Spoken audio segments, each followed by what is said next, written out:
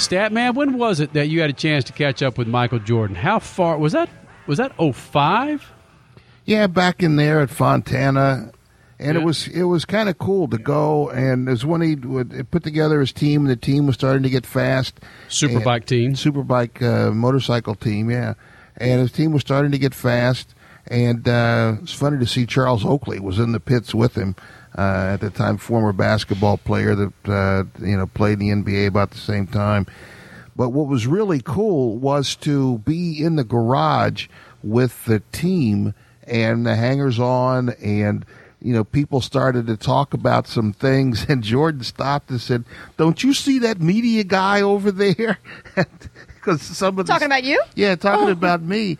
And it was like, these stories were stories that probably shouldn't have been said in front of the media. And I know better than to speak out of school, but the guys were like, he was aware immediately. And it was cool to be in there, but it was just like being in a locker room.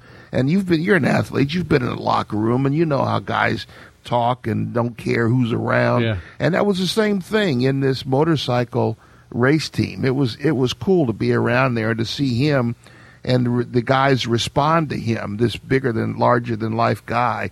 They're just swapping stories and he was enjoying some of the things that some of the team guys were saying also.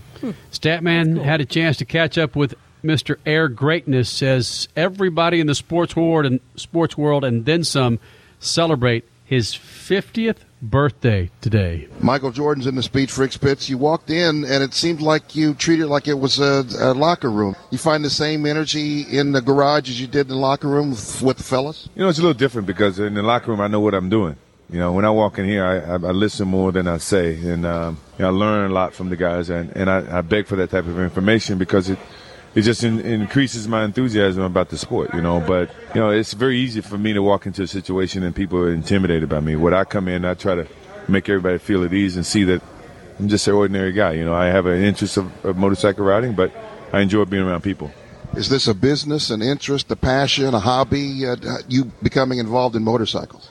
It's a passion, and then obviously with that passion, you got business involved. So, it can be all of the above, but first and foremost, it's just a passion. I love it. And if it transcends into, a very prosperous business, good, But up until that point, I still love I love the sport. Michael Jordan, you're a NASCAR country guy from North Carolina. Why motorcycles instead of NASCAR?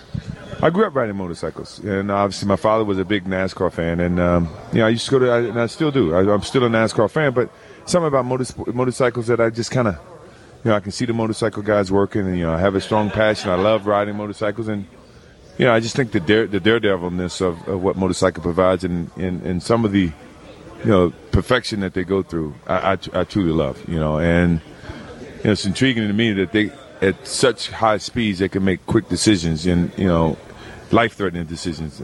And that's in NASCAR as well, but, it's just them on that motorcycle. You see a lot more of them working that mobile, and to me, that means a lot.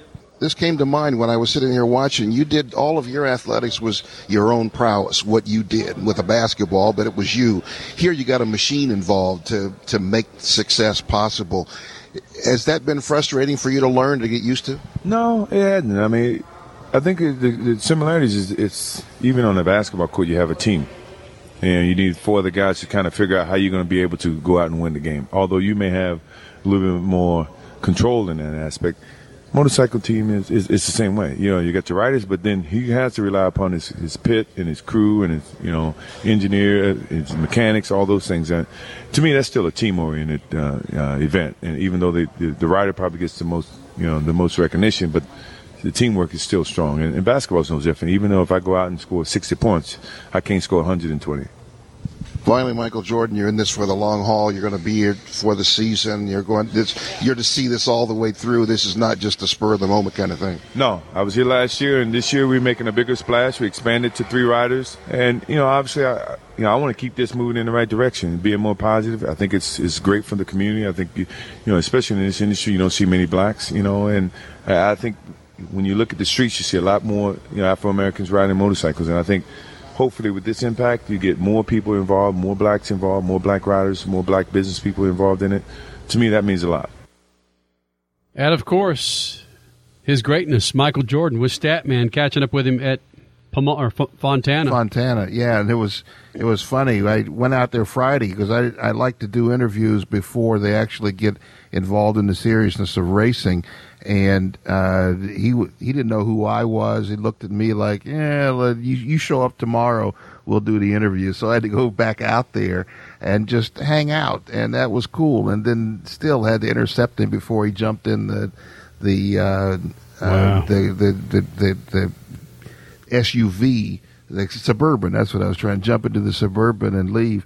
One of the cool postscripts to all this, when Ben Spies was thinking about what is he going to do, is he going to stay in go to World Superbike, or now he's in MotoGP. Ben is a big basketball player, loves to play basketball, and he wanted to run on the Jordan team because obviously he worshiped Jordan, but I was out there. I think that same weekend I was walking by Spies' garage, and we had talked about basketball before, and he came running out. Statman. He came running out of the garage. He said, I dunked the ball last week, and he was talking about playing a pickup game and dunking the ball. And I could see in his eyes he was as passionate about that as he was about racing the motorcycle. It was kind of cool. I was actually hoping that he would get a chance to drive for Michael Jordan, but he didn't, and now he's long beyond all of that racing the MotoGP. Danny Eslick, Roger Hayden are now running for Michael Jordan Motorsports. Yeah, he's got a good team, and he's worked his way up to getting the good bikes from the factory. That was a problem that we talked about off the mic before. It was that I'm not used to not having the best, and you have to kind of earn your stripes.